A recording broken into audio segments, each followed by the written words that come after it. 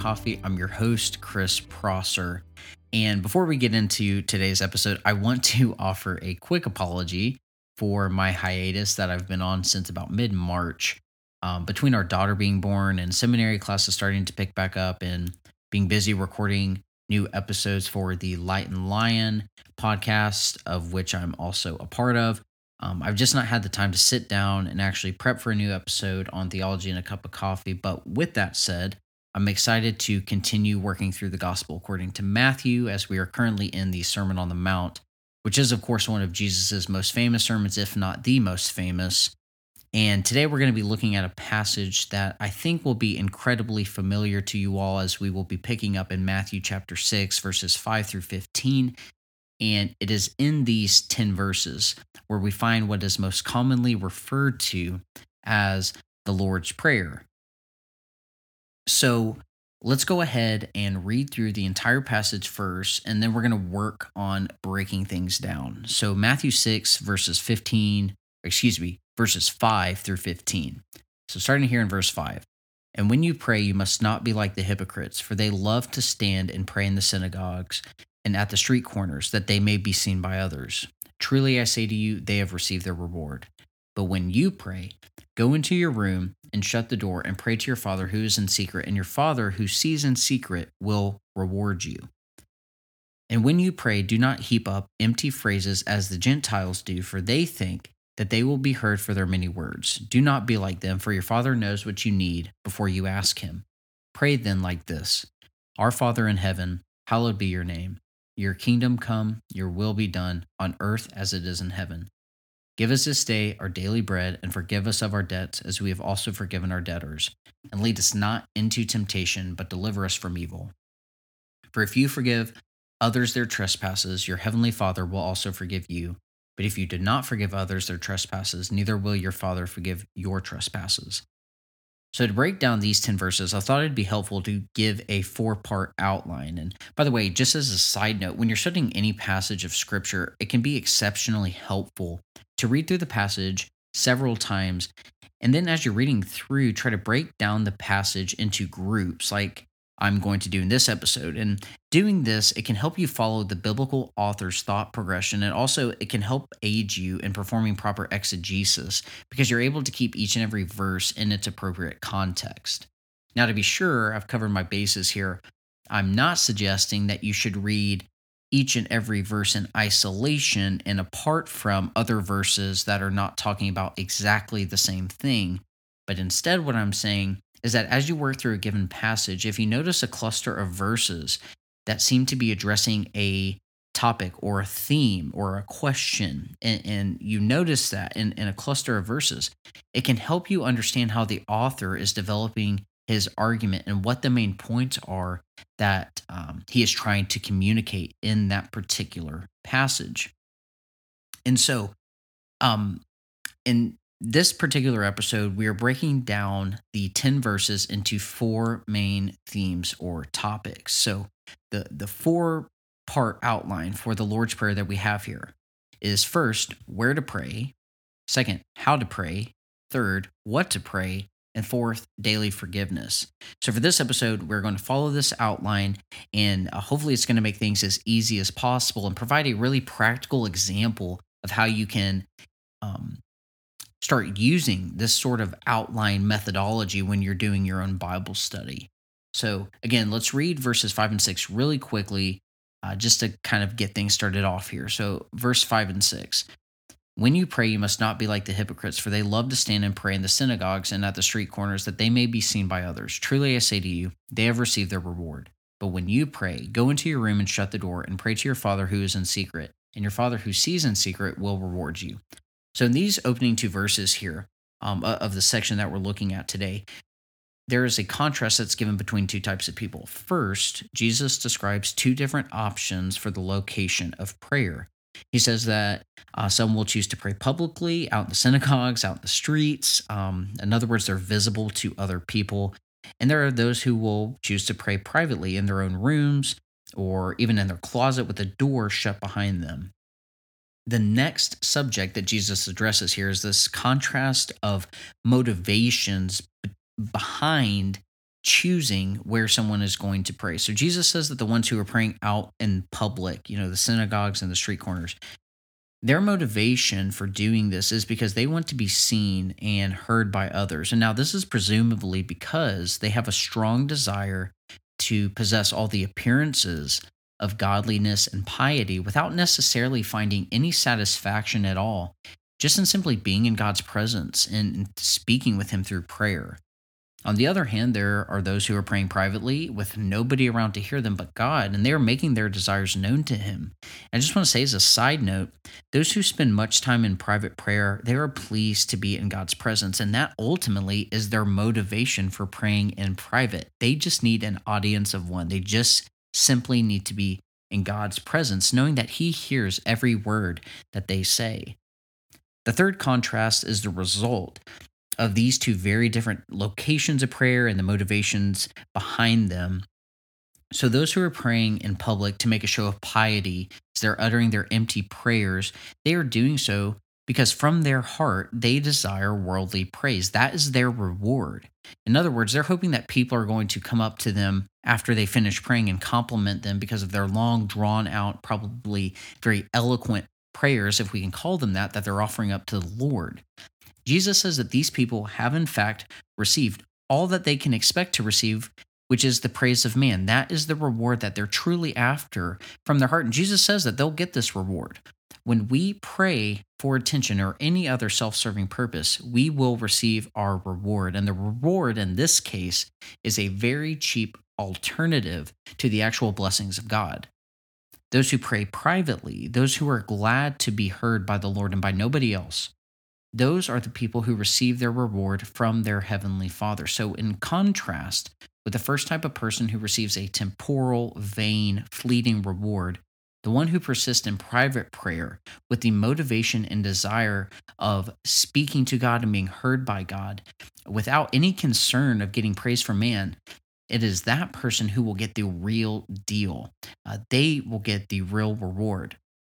Now, this does not mean that God answers yes to everything that the person who prays privately asks for, but it does mean that God hears their prayers and He promises to work in and through those prayers for their good and for His glory.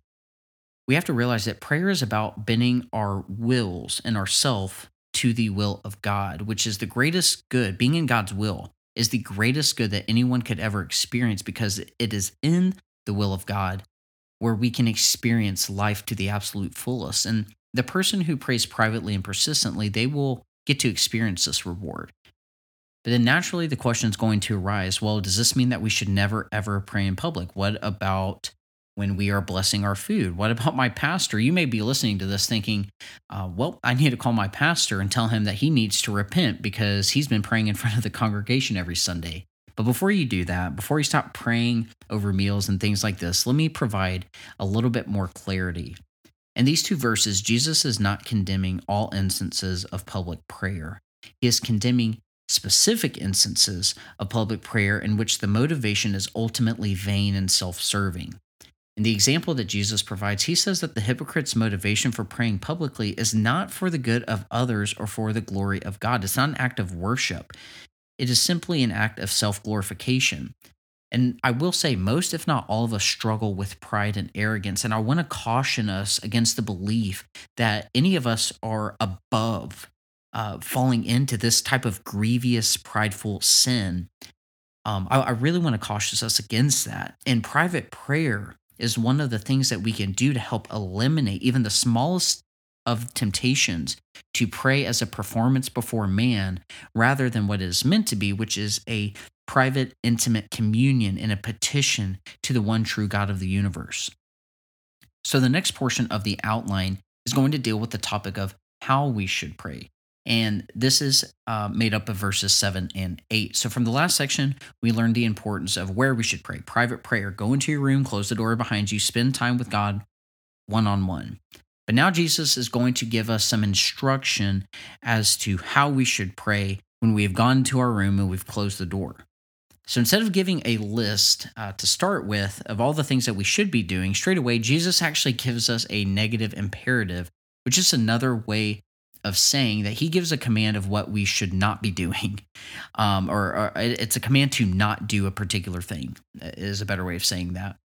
And I point this out because, like I said, instead of starting to address how to pray with all the things that we should be doing, Jesus tells us instead of what we should avoid. So, in other words, actually, Jesus here he's giving us a clue of what sort of thing, in terms of our speech, the actual words that we're saying.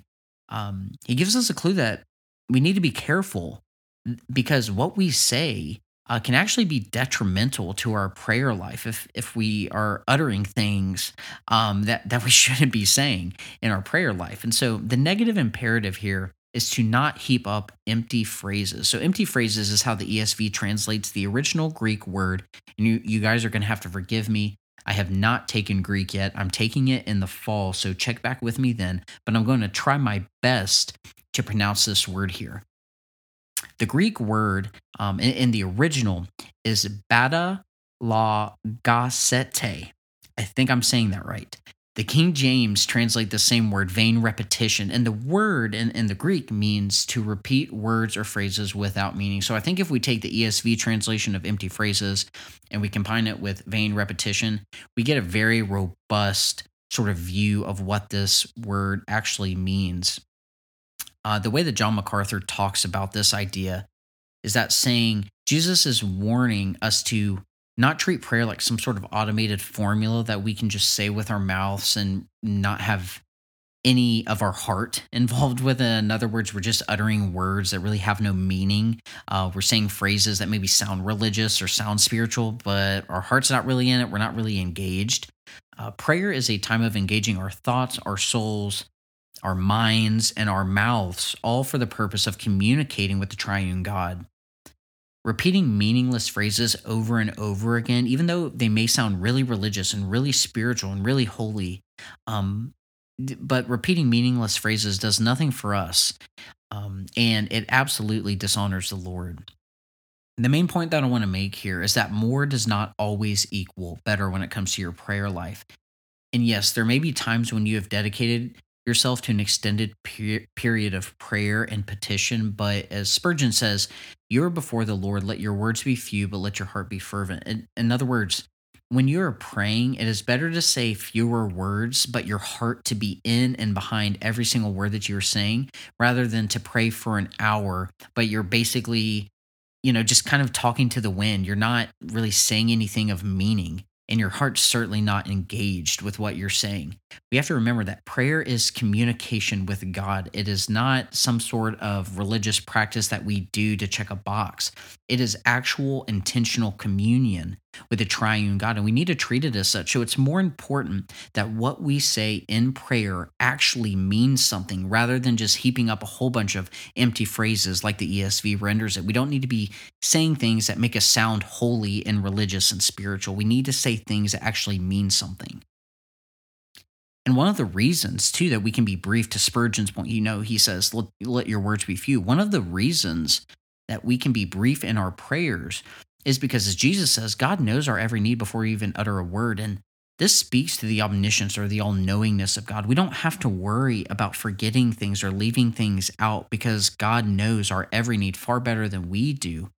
And this is a point that Jesus will reiterate when he talks about not being anxious in the very next section. But one thing, too, I want to say here is that being brief in prayer because God knows everything, that's not necessarily a cop-out or a way out for you to be lazy in your prayer. Those are two different things. The point that I'm trying to get at here is if you have a lot on your heart and a lot that you want to bring to the Lord, and it may take you a while to do that, please do so. Don't feel like you have to be brief. What I'm saying, though, is it's better to be brief and your heart to be engaged, your mind to be engaged, your thoughts to be engaged with what you're saying, rather than praying long for the sake of praying long if you're just saying a bunch of things that don't really mean anything. And I also want to quickly point out that in this verse, or these two verses, we see one of a few different instances in the Sermon on the Mount, one of which we've already looked at, when we looked at the antithetical statements. But we see a few instances where Jesus contrasts behavior against the behavior of the Gentiles. So, an example of this would be in chapter 5, like we've already looked at, when Jesus is talking about loving our enemies. He says, if you only greet your brothers, what more are you doing than others? Do not even Gentiles do the same? In other words, there's sort of this negative connotation with the things, the behaviors and the actions of the Gentiles. But I want to say here that this is not some sort of racism issue that Jesus has with the Gentiles. We have to realize that at this point in redemptive history, Gentiles were considered unclean. And as a result, God's chosen people could not, should not be replicating their practices. When God called Israel to be his people, he called them to be a holy nation set apart. And what that means is that they cannot be imitating the pagan nations around them who are going after other gods. They need to worship the one true God in the exact way that the one true God has commanded them. So that's what Jesus is getting at here. It's not some sort of racist issue, as some more progressive theologians have made it out to be.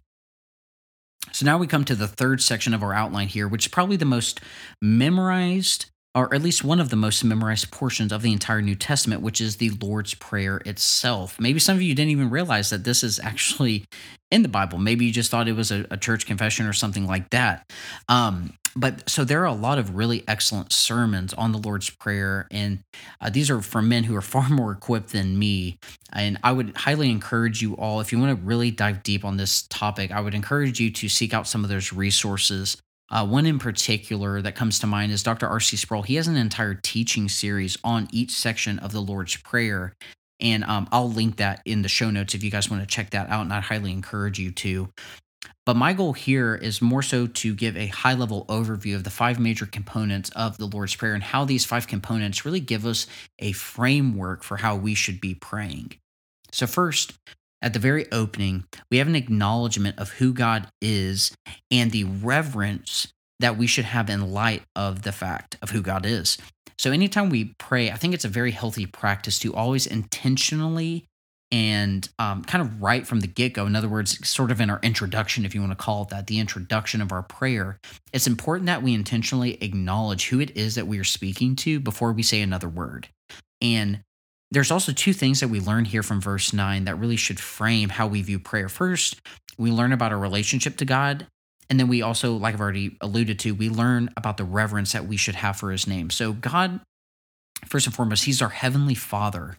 He's not some distant cosmic being who is unconcerned with the creatures that he has made, like deists have made God out to be. He's not the distant clockmaker, as they've called him. You know, he didn't wind the world up and then just leave us to unwind ourselves and kind of progress under our own power. God is very intimately involved with his creation.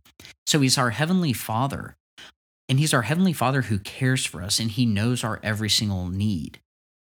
And talking about reverence, when we pray, hallowed be your name, in effect, what we are acknowledging is that the world and the flesh do not acknowledge God as God, and they don't certainly treat his holy divine name with respect and the reverence that it deserves.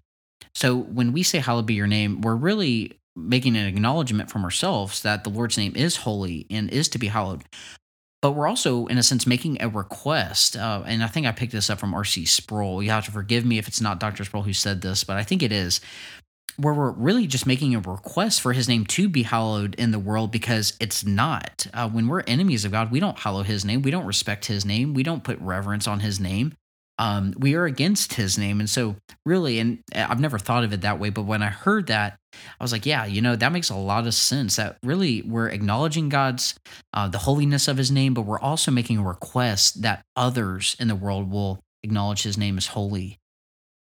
The second component of the Lord's Prayer is us stating our desire for God's will to be done on earth. And I've said it before on Lightline, I've said it even on this episode, is that prayer is the means by which God bends our wills to his own. In other words, we're not making our list of demands to God and then crossing our fingers hoping that he grants some of them.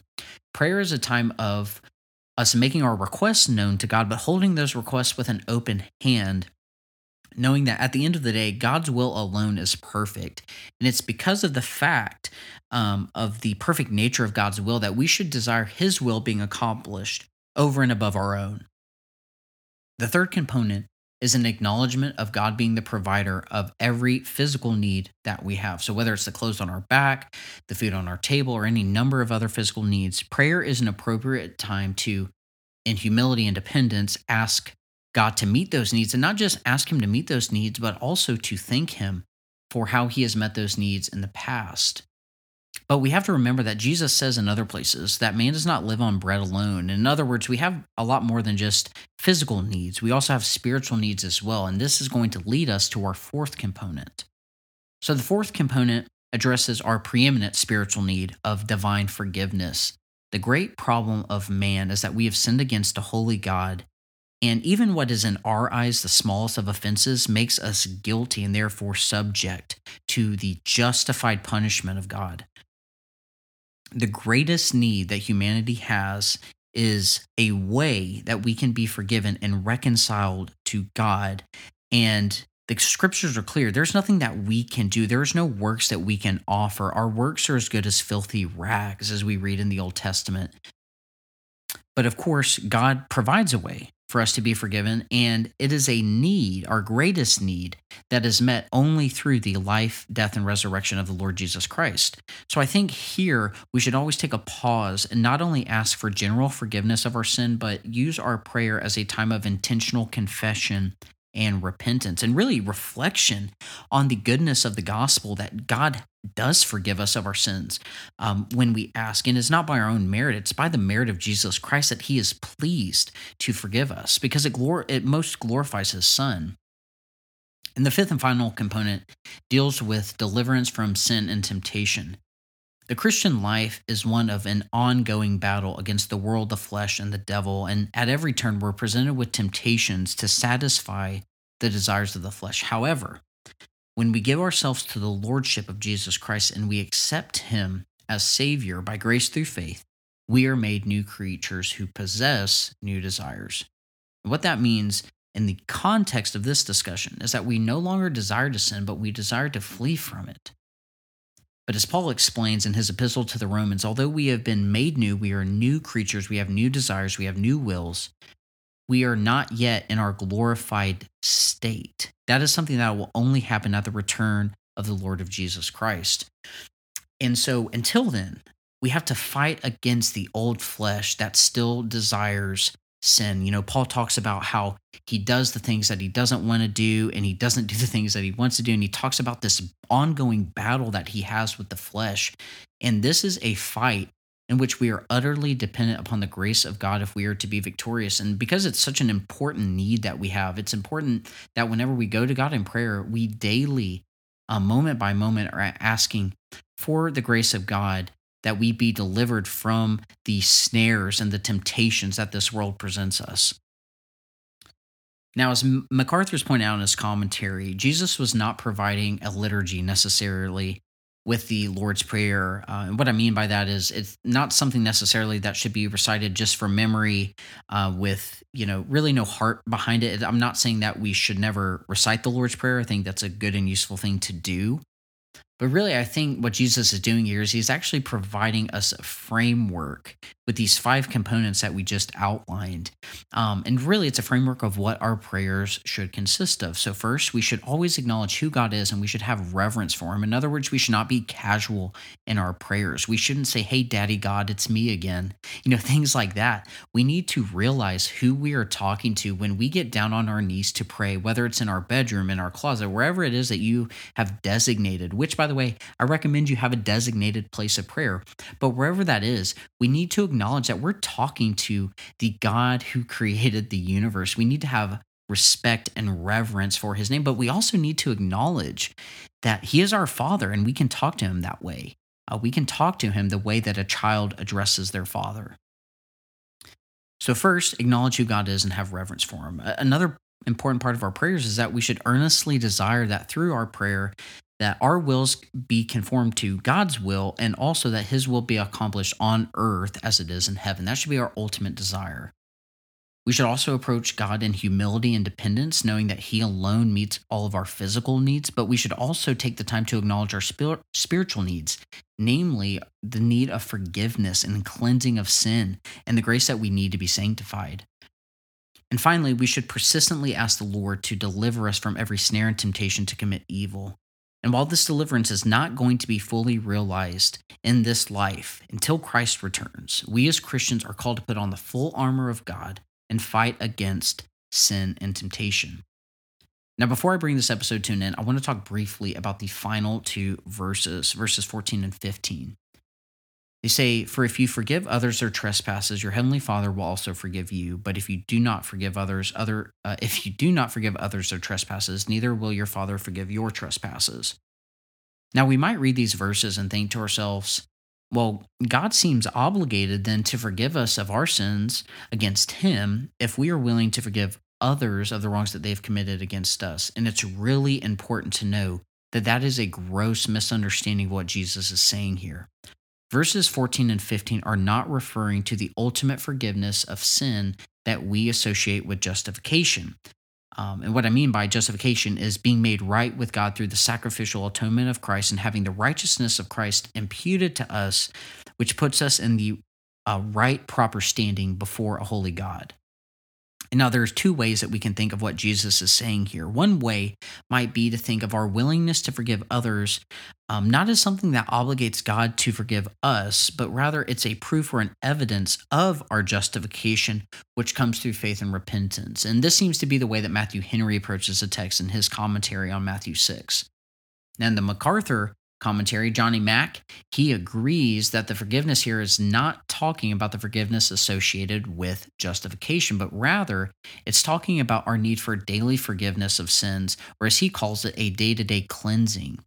Another way he says it is that this sort of forgiveness cleanses us daily of the defilements of sin, but does not replace the wholesale forgiveness that we associate with our justification. In other words, he's distinguishing here because it's important to realize that justification, once you've been justified by grace through faith, that is not something that can ever be revoked. But what MacArthur's getting at here is that we do continue to sin. As much as we fight against sin in our walk with Christ, we will fight and fight and fight, yet we will continue to sin until Christ returns and we are ultimately glorified and cleansed forever from sin. What he's saying here is we need to be cleansed daily from that sin. We need to be cleansed from the defilement that sin brings into our life. And so that's really what he's getting at here. I think both of these views are correct, and I think that they can and they should be taken together in order to paint a good picture of what Jesus is communicating. So in closing, I want to encourage you as a listener, I want to encourage you to take your prayer life seriously. Prayer is not an optional thing for those who have given their life to Jesus Christ. Prayer is not something that we do when we're down in the dumps and we feel like we have no other options, so our final resort is to pray. Prayer should be our first line of defense. It should never be a final resort for us.